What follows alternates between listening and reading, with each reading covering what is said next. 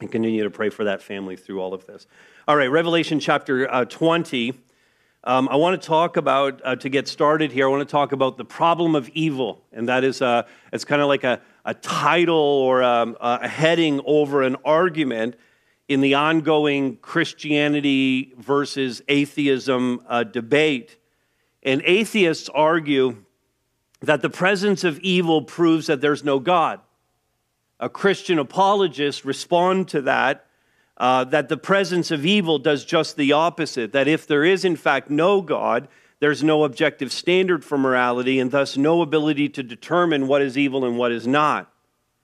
And this is particularly true today in the context of the postmodern worldview that we are governed by today.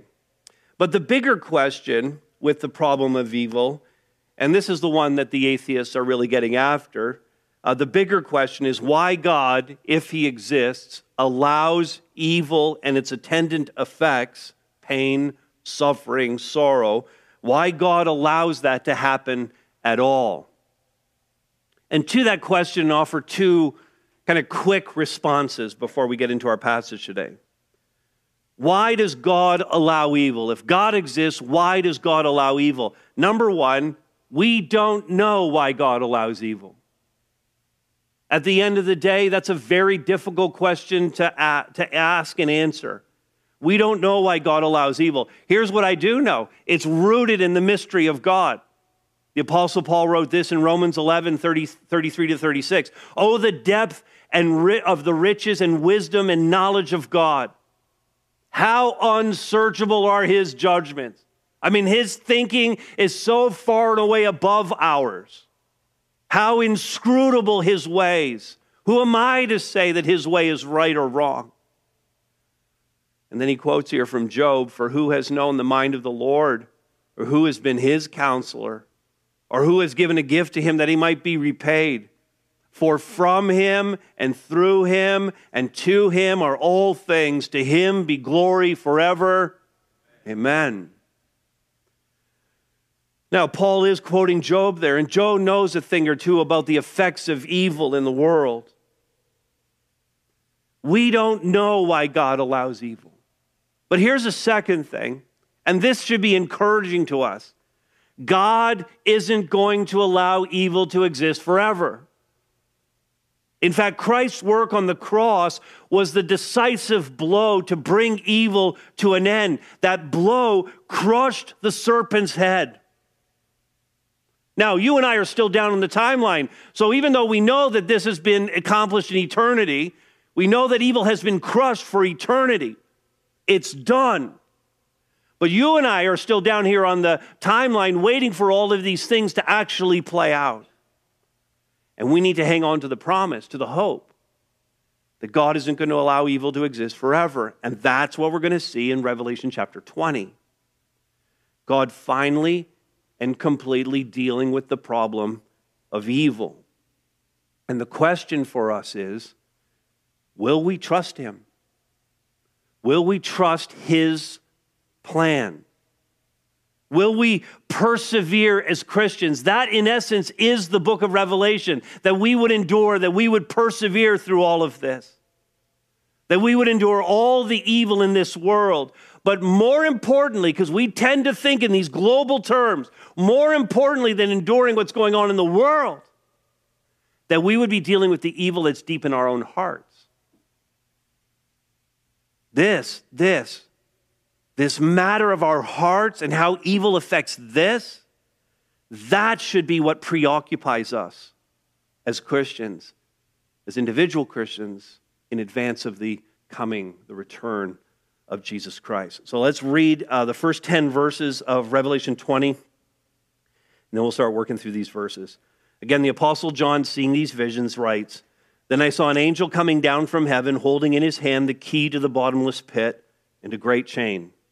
And he seized the dragon, that ancient serpent who is the devil and Satan, and bound him for 1,000 years, and threw him into the pit, and shut it, and sealed it over him, so that he might not deceive the nations any longer until the 1,000 years were ended. After that, he must be released for a little while. Then I saw thrones, and seated on them were those to whom the authority to judge was committed. Also, I saw the souls of those who had been beheaded for the testimony of Jesus and for the word of God, and those who had not worshipped the beast or its image, and had not received the mark on their foreheads or on their hands. They came to life and reigned with Christ for 1,000 years.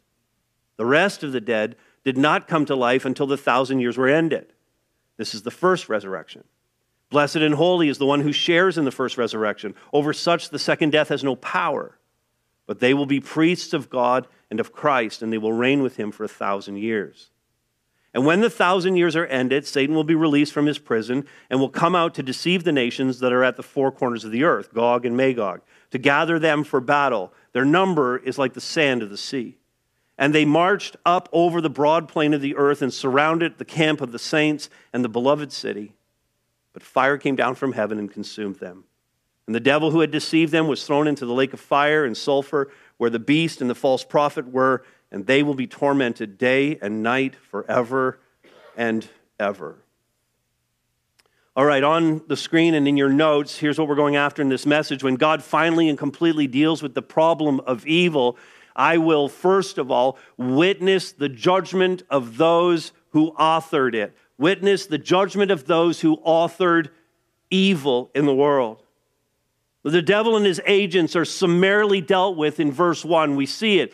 An angel, a single angel of God. This is remarkable that a single angel of God is dispatched to take care of Satan. We think about the power of God and what might it take to actually subdue Satan. And what it takes is one angel with the power of God. One angel holding the key to the bottomless pit. That's the Greek word abyss. We saw this back in chapter 9. This key to this great chain. The angel, verse 2, seized the dragon. Multiple descriptions of him here, so we're not wondering at all who this is. This is the devil. This is the Greek word diabolos. We see he's the dragon, the ancient serpent, the devil, Satan, adversary or accuser. He's bound for 1,000 years. We're going to come back to that 1,000 years thing in a moment. Verse 3, and threw him into the pit, shut it, sealed it. Here's the reason why this happens, so that he might not deceive the nations any longer. And so this 1,000 years is a lengthy but temporary binding that suspends Satan's deceptive influence on the world. Now notice, this happens until the 1,000 years were ended. Then, after that, he must be released for a little while. Let's talk about the 1,000 years. You want to talk about the 1,000 years? Oh, too eager. Little too eager to talk about the 1,000 years. That's fine. Let's talk about the 1,000 years because, and I can sense in your eagerness, I know why. It's because this is one of the things that gospel-centered, Jesus-loving Christians can disagree on so stridently. But it's also something we can disagree on and yet still get along, still work together, still be brothers and sisters in Christ. Because our view of the end times should not be in a position of primary belief. It's probably not even in a position of secondary belief, but probably very, tertiary. Let's put it down to that level. We can still love each other, work together, be in the same church together, and disagree on matters of the end times. In fact, we could talk here about people in the room who might have three different views of the millennium or the 1,000 years. There are those, in fact, of the three key views, they basically fall into two categories. Those who would see the millennium or the 1,000 years as symbolic. Two of the views go that direction, and one of the views sees it as literal.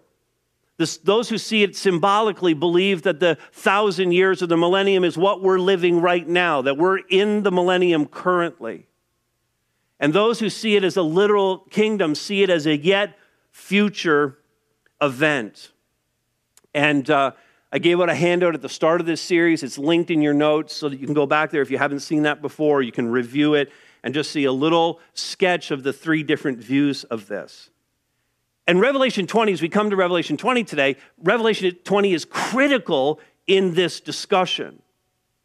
Now, whether you believe it's literal or symbolic or fall into one of these three different categories of what the millennium actually is, no matter where you land on it, what's important is that even with our divergent views on the specific order and nature of these visions, there's several things that we can agree on. Would you like to hear those things? 5 of them. 5 things that if you believe it's symbolic or literal, you can still agree on. First one is this. We can all agree Jesus is coming back. Amen? I haven't left anybody behind on that one. Secondly, Satan is still defeated. No matter what your view of the millennium is, Satan is still defeated. Thirdly, justice is accomplished, which is what we're waiting for, that justice to be fulfilled, for God to right all wrongs. Fourthly, the people of God, no matter what you believe about the 1,000 years, the people of God are brought into their eternal bliss before Jesus. And finally this, no matter what you believe about the millennium, the mission in the meantime is still the same. Make disciples. Tell people about Jesus. So can you agree on all those things, no matter what you believe about the millennium? We've locked all those down. You need me to repeat them, or are we all good? Good, we can move on. Any Christian, and I need to say this like super gently and kindly as I can. I took out some of the words I wanted to say here. No, I really did. Any Christian who makes a big deal of the specific order of the end times is fixating on the wrong thing. And that won't help us. If you fixate on, I got to lay out the timeline, I got to know where everything lands, it's all got to be so perfect, every detail has to fit somewhere, none of that's going to help you glorify God. None of it is going to help you accomplish the bringing of God's will to earth, which is the mission of every Christian and is the mission of the Church of Jesus Christ. That's what we ought to be doing. Glorify Jesus Christ and bring about his will on earth. And so as we have seen throughout this book, there are prophecies, as we've been studying it, there are prophecies that we have seen in Revelation that have already been fulfilled in the past. There are prophecies that we've seen that are being fulfilled currently. We can look at stuff and go, you know what? Some of this stuff is happening right now, and it absolutely is. And we can look at it and go, you know what? That hasn't happened yet. And we're still waiting for this final fulfillment of the thing that we're reading here. And sometimes in the very same passage, we're seeing past, present, and future all at the same time. Now, every indication, having said that, every indication in my study is that the 1,000 years have yet to be fulfilled and are a literal earthly age, though not necessarily precisely 1,000 years. With all the symbolism of numbers in the book of Revelation, we wouldn't necessarily say it has to be an exact 1,000 years. It's a long time, it's a temporary time, and this is what a 1,000 communicates, it's a perfect time. It's exactly what God designed the time to be. It's a literal earthly age in which Christ will reign on earth and Satan will be bound. We could say that Satan is partially bound right now, but he's not fully bound. Satan has never in any age been able to do exactly what he wants to do. He's always been limited. And if you want to see an argument for that, go to Job chapter 1 and read the first chapter and see how God limits Satan. But you and I can agree on this. It's pretty obvious that Satan is not currently bound, which means a symbolic view that we're currently in this millennial age where Satan is bound doesn't seem to make sense. Satan is very alive and well and influencing this world. Evil is pervasive in the world. Satan's not currently bound the way verse 3 describes. He's active in to use the phrase from the passage, he's active in fact, deceiving the nations. We look at the nations around us. You watch the news? Anybody watch the news? You watch the news? The nations are deceived. Would you agree with that? I mean, I watch the news as much as I can stomach, and I get so frustrated by what I hear in the news about governments, you know? Anybody else get frustrated by governments? It's okay. This is a safe place. I get frustrated with governments. I think of so many things to tweet. But I do not tweet them. I just think them. It's Christ in me. It's helping me grow. But I get frustrated with governments. But then I need to remember my frustration is not with presidents, prime ministers, and premiers. That's just what's on the surface. Those presidents and prime ministers and premiers have been deceived by Satan, and he's the enemy, not them. That's what I need to remember. And we're anticipating the day when Satan will be bound and confined forever. But what we're seeing here in Revelation 20 is this two-stage final judgment of Satan, who is in fact the author of evil and sin. And God is describing for us here the end of the one who provoked the war in heaven in the first place. We saw that back in chapter 12. We're right in this heavenly battle, this warfare that took place when Satan rebelled against God's good rule. A war in heaven ensued in which the great dragon Satan was thrown down to earth. And then there's this description in chapter 12 that's almost identical to the description we have of Satan here. Now, this is all wonderful news, and it's wonderful to kind of learn this stuff. But if we're going to study the Word of God, if we're going to find application that's going to matter to us today beyond just filling our minds, we need to step it back and ask one of the most basic Bible study questions you can ask when you're studying the Bible is always to step back and ask the question, why did God give us this vision? In other words, why did the Holy Spirit inspire the original author to write this to that original audience? Why do we have this? The answer isn't that complicated. It rarely is. The answer here isn't hard. We needed to know that God has a plan. We need to know it. We need to know that God has this all under control. We need to know that all of this is going to be brought to a full completion. We need to know that the plan that he first spoke about in the garden, in the moments after the serpent deceived Eve, we need to know that that plan is going to be brought to an end. This is, in fact, the message of hope that we need as we navigate a world that is following Satan headlong into the abyss. That's where this world is going. And God is not going to let this go on forever. He has a plan. He's working it out. And that is our hope. It's our only hope. And we should tell everyone about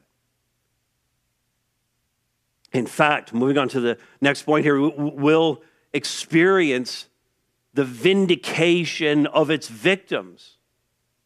As evil is being pushed out, we're going to experience. This is the one thing our heart longs for more than anything, apart from seeing Jesus himself, is to experience the vindication of its victims, the vindication of evil's victims. There's no doubt as you think about it. In one sense, we're all victims. In one sense, we're all victims. But there's no doubt that some people in this life are given an easier ride. There are a lot of people who live a very charmed life and they go through life and hardly any bad things ever happen to them. They have the normal bad things, but they live a good life. They finish up their life. They have family and friends all around them when they pass. And others suffer through much more difficulties throughout the entirety of their life. And for those believers who suffer injustice in this life, God promises vindication. We've seen that theme, in fact, throughout Revelation, but it comes to its climactic conclusion right here in chapter 20. Verse 4, John saw thrones, and he saw those to whom the authority to judge was committed. And Paul fills in a little gap for us here, a little bit of knowledge in 1 Corinthians 6:2, where he tells us that the ones who are on the thrones are actually the believers, the saints. So that's you and me, sitting on these thrones of judgment in eternity. Then standing before these judges, notice the souls of those who had been beheaded for the testimony of Jesus and for the word of God. And that's a phrase that we've seen earlier in the book. Chapter 1, verse 2 talks about the testimony of Jesus and the word of God. This group, notice, further, includes those who had not worshiped the beast or its image, had not received its mark on their foreheads or their hands. They'd done this, despite all the pressure to do so, despite all of the threats and all of the violence, they stayed faithful. Now, hopefully in that what you're seeing is the injustice of having to suffer through something in this life, even though these people had remained so faithful to Jesus. They had been tempted to give up Jesus. Your life will be easier if you give up Jesus. And then their life becomes so very hard precisely because they love Jesus. They stood for his word. They didn't waver in their testimony. And every one of us knows, even as I say that sounds unjust. They lost everything. They lost their family as their family scorned them for believing in Jesus. Their friends abandoned them. They lost their wealth, their livelihoods, their jobs. They lost their freedom. They suffered under physical and emotional, mental torment. They were imprisoned, beaten, and shamed for simply loving Jesus Christ and pledging to follow him no matter what, even to the point of death. They sang, "I have decided to follow Jesus. No turning back. No turning back. Though none go with me, still I will follow." And I wonder, because that's such a simple song, it's been around for so long, we sing that song, and I wonder if we really understand the implications of singing those lyrics. It's just a nice little song. A nice little song that could send you to your death if you're serious about it. They sang it. Throughout Revelation, in fact, we've seen how this group of particularly faithful believers, because this isn't just about the martyrs, but how this specific group of particularly faithful believers actually represent all of those who are in Christ. They represent you and me. They're simply the MVPs of the Christian life. They're the all-stars of the Christian life. They're the ones we think of first and most. They're simply the best example of what it means to be a Christian. They are the consummate Christian, not by our standard of that, because I think we're messed when we think about the consummate standard of what makes a good Christian. I think we're messed on that. But by God's standard, these are the consummate example of what a Christian ought to be. But even in the moment, you got to think about these martyrs. Even in the moment, even the martyrs may have wondered if God had abandoned them. And this is where I really start to relate with them. Sometimes we wonder in the midst of our own trials, don't we? Sometimes we wonder if God has forgotten about us. God, I've been faithful to you. Do you see what's going on here? God, have you forgotten me? God, are you hearing my prayers? God, are you with me?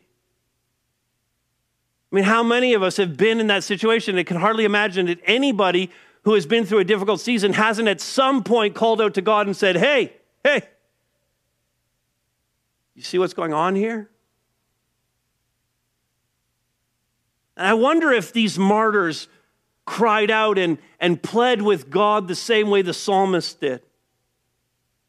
King David in Psalm 13, verse 1, just listen to this. How long, O Lord?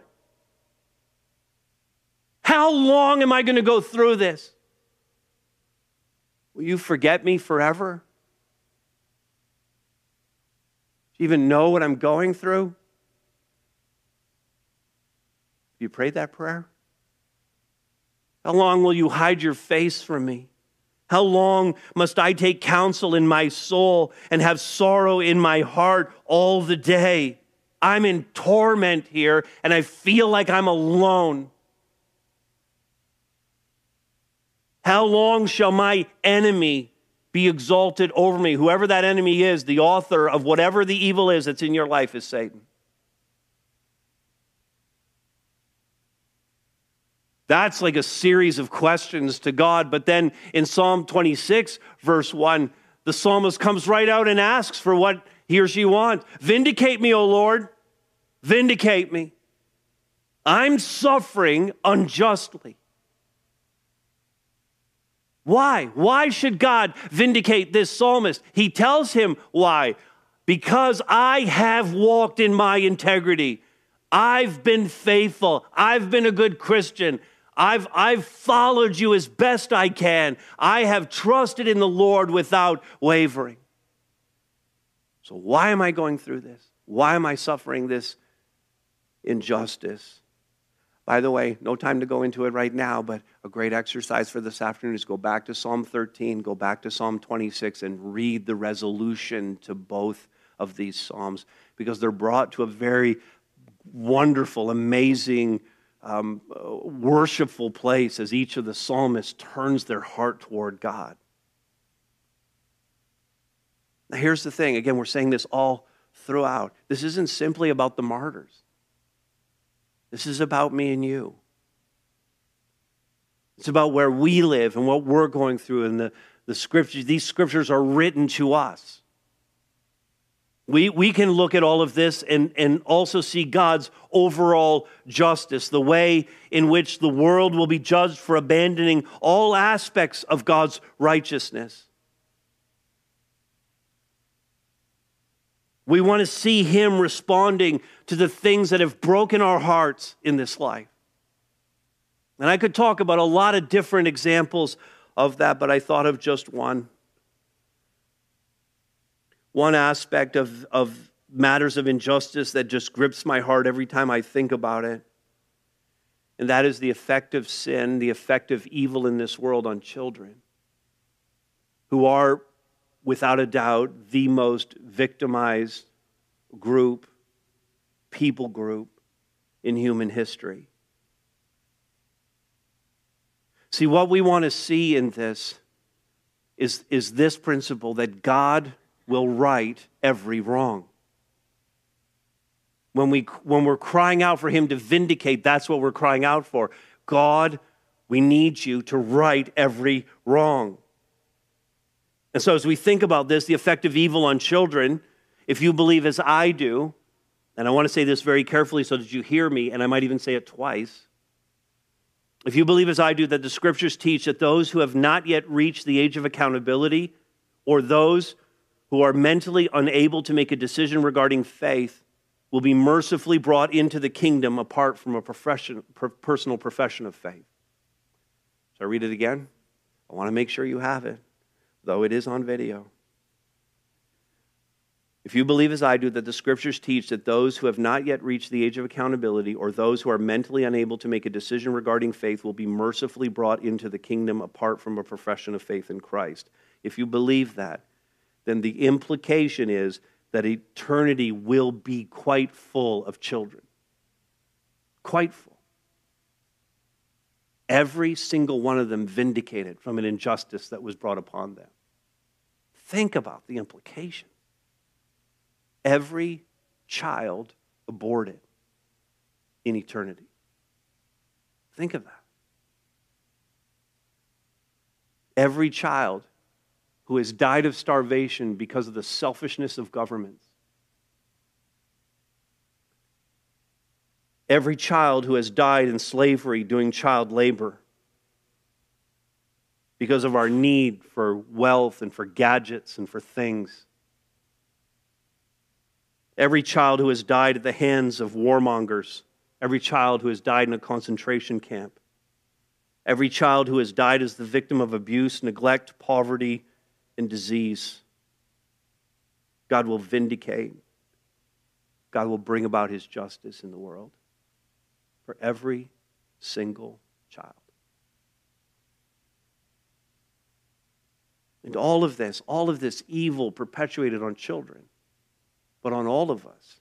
All of this is the result of evil in the world. And God will vindicate evil's victims. Notice the martyrs partway through verse 4. Notice how this comes about. The martyrs, verse 4, came to life, were resurrected, reanimated, and reigned with Christ in the millennial kingdom. Verse 5, the rest of the dead, this is now the unsaved dead who will be judged in the latter part of chapter 20. These did not come to life or were not reanimated until the 1,000 years were ended. Because what we're seeing here, according to the verse, is the first resurrection of the believing dead, not the second resurrection of the unbelieving dead. Then we have this benediction that comes on the believing dead, verse 6. Blessed and holy is the one who shares in the first resurrection. Blessed and holy is the one who believes, who confesses their sin, who followed Jesus, who endured through all of this. Over such, the second death has no power. First death is physical death. The second death is spiritual death, eternal death. But instead, they will be priests of God and of Christ, and they will reign with him for this 1,000 years. And the bottom line is here, God will vindicate. God will right all wrongs. And as Paul says, he does this. This is in Romans 3:19, so that every mouth may be stopped. We just want to shut the world up. Want to shut Satan up. And the whole world may be held accountable to God. But before we get there, which again is a future hope for us, still down on the timeline, still waiting for this to play out, okay? Before we get there, he will give us what we need, because now we're going to apply this right now to our own lives, give us what we need to resist its ongoing deception. Resist evil's ongoing deception. Because in some measure, as I said already, we're all victims. We're all victims of evil in the world. We're all victims of evil in the world because we've all inherited Adam's nature, Adam's sin nature. Sin passed to all humanity because of Adam. So we're all sinners. We're all victims of that. And because we're all sinners, we're all under the condemnation of death. And on its very face, that's unjust because we were created in the image of God. God looked at what he had created and he declared it to be very good. That was the creation of humanity, of the man and the woman. And so it's very unjust that evil then crashed in and destroyed God's good creation. And that's what Jesus came to correct, to restore the creation as it once was. And Revelation should be helping us see this unseen warfare, this spiritual war that's going on inside of us that we're engaged in every single day as we face the onslaught of Satan's deception. In fact, under the category of know your enemy, it's so smart that when you're at war that you know your enemy. Under the category of know your enemy, Satan's one and only tool for hurting us is deception. In fact, if we think in terms of the big three, what human beings really want in their life, the big three, what every human being is seeking, identity, destiny, and purpose. Every human being is seeking these three things. Who am I? The answers to these questions. Who am I? Where am I going? And what am I doing here? Every single human being is asking these questions. Maybe not explicitly, maybe not even consciously, but in their actions, in their values, in what they're pursuing, in the things they like, they think about, they make their life about, they're answering these three questions. And Satan, largely through the world system that's around us, the world system that we live in, but also capitalizing on the weakness of our own flesh or the inherent human frailties that each of us suffers from. Satan deceives us in these ways into thinking that we can answer these three questions in some other way other than through Christ. We think that we can find our identity in something other than Christ. We think we can find our purpose in someone other than Christ. We think we can find our destiny in something other than Christ. And so we all, everybody, all human beings become victims of this. 3 times in this passage, we see Satan described in this way. He's taken out by God, verse 3, so that he might not deceive the nations any longer, because that's his thing. After the millennium, Verse 8, he will come out to do what? He's going to come out. He's just been trapped for 1,000 years. He's going to come out. What's he going to do? First thing he's going to do, he's going to deceive the nations. And then verse 10, at his final judgment, he is called the devil who had deceived them. Jesus called him out, said this in John chapter 8 about Satan. He was a murderer from the beginning and does not stand in the truth because there is no truth in him. When he lies, he speaks out of his own character. This is who he is. Jesus said, for he's a liar and the father of lies, the author of evil. Now let's just focus on one of these three things. Identity, destiny, purpose. Let's talk about identity. Let's talk about how, or the areas in which Satan lies to us about our identity. Because we go after all kinds of other things to try and define who we are as human beings. And I'm going to dispel the lies right now and tell you that your identity is not based on your gender. Your identity is not based on your sexuality. Your identity is not based on your age, whether young or old or somewhere in between. Your identity is not your ethnicity. It is not your nationality. Your identity is not your socioeconomic status. Your identity is not your education. It is not your job. Your identity is not your marital or family status. Your identity is not your ability. It is not your disability. It is not your health. It is not your illness. Your identity is none of those. But we run after these labels. We apply them to ourselves, both positively and negatively. We make our entire life about these matters of identity. And when you find your identity in any of these things, you're believing a lie of the devil. Instead, we'll see our identity become crystal clear in chapter 21 when we come before the throne of God as his dear children, and we find out very simply that our identity is this. We are his. It's no more complicated than that. We are his. We are his people. We are Christ's for all eternity. I could say very similar things about purpose. Our purpose in life, whatever else you might think it is to glorify God. That's our purpose. That is the chief end of humanity. Every human being. Whatever else you do, it has to be something that glorifies God. Whatever you think your destiny is, to be wealthy, to retire young, to have such and such a family, to live in a certain place that doesn't have winter. That's not your identity. You're going to be with him. That's your destiny. You're going to be with him, and that informs everything else. Resist evil's deception, and then enjoy freedom from it forever. God's two-stage destruction of Satan seems entirely unnecessary to me. As I look at this, God catches him and then lets him go and lets him deceive again. And I go like, why? Why? Verse 7, when the 1,000 years are ended, Satan will be released from his prison. God, you let him out. Why would God do this?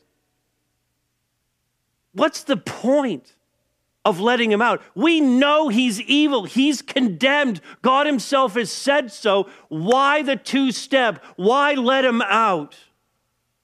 We know he's a deceiver. Jesus said it himself. He's a liar. Why? With all due respect to the Lord, why the dog and pony show? Capture him, bind him, enjoy that for a while, then let him out again to see what happens? We know what happens. Satan comes out, he deceives, verse 8, he deceives the nations, and he gathers them for battle, a huge number of them. In the millennium, you have believers and unbelievers. Even though it's under the rule of Christ and part of the kingdom, there's still believers and unbelievers who are part of the millennial kingdom. who are there in the 1,000 years. So Satan gets out. He gathers them. He deceives them again. He gathers them for battle, a huge number. Verse 9, they march up. They surround the saints, the camp of the saints, the beloved city, Jerusalem. But then, before the battle even starts, God destroys them. What was that about? Why do we even let this happen? Fire comes down from heaven, consumes them. It's all done in a second. There isn't even a fight. The devil was thrown into the lake of fire and sulfur to be tormented day and night for an ever and ever. And we breathe a sigh of relief at this point because finally we got to this point. It's over. But I'm still left with the question, why? Why did we let him out? I needed someone smarter than me to answer the question. So I let George Eldon Ladd do that. He has 3 names. He sounds smart. But several of the commentators that I've been using in this series, Osborne, Fanning, say the same thing. Ladd said it so well here. Even after Christ himself has reigned over humanity during the millennium, when the deceiver is set free from his prison, he finds people's hearts still responsive to his seductions. This makes it plain that the ultimate root of sin is not poverty or inadequate social conditions or an unfortunate environment. It is rebelliousness of the human heart. The millennium and the subsequent rebellion of humanity will prove that people cannot blame their sinfulness on their environment or unfortunate circumstances. In the final judgment, the decrees of God will be shown to be just and righteous. You see, God allows this last gasp from Satan so that there is no doubt about the insidious nature. There's no doubt for you and me as we read this about the insidious nature of sin and evil. Not just in the world, because that's the thing we like to talk about. Oh, the evil in the world. Oh, the world is so bad. But our biggest problem is our own heart, isn't it? It's us. This is a warning to us. Revelation 20 is a warning to us. It's a warning to us to decisively deal with the sin so that we could enjoy freedom from it, not just in eternity, not this forever freedom that's just a promise of something in the future, something when we pass from this life, but that we would enjoy freedom from sin, freedom from evil as much as possible now by living a righteous life. God does want to deal with the problem of evil. And again, we think of that so often in the global terms. But God wants to deal with the problem of evil in your very heart. Will you heed the warning? Let me pray for us.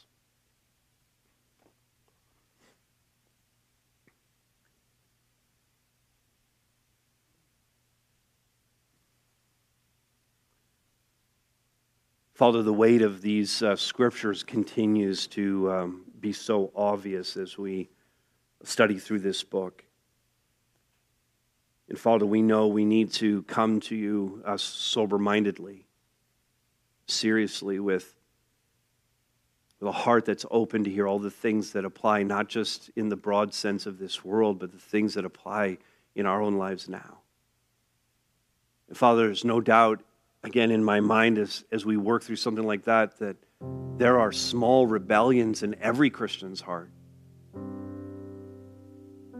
that can become big rebellions. So God, I pray that we would repent of these things, that we would be hearing and heeding your word today. To root out evil, to stop believing the lies of the evil one. To live now as best we can in the fullness of the freedom that you've provided through Jesus Christ. So God, do that work deep in each one of our hearts as believers. And Father, for those who are hearing my voice who have not yet committed their life to Christ, I can't understand why they wouldn't. I plead with your Holy Spirit right now to move in the hearts of those that are watching or those who are in the room, Father, who have not yet surrendered to Christ, that in this movement, even this moment, even as I'm praying, God, they would turn their life over to Christ, confess their sins, and devote themselves to Jesus Christ as Lord and Savior. And Father, these things we pray in His strong name.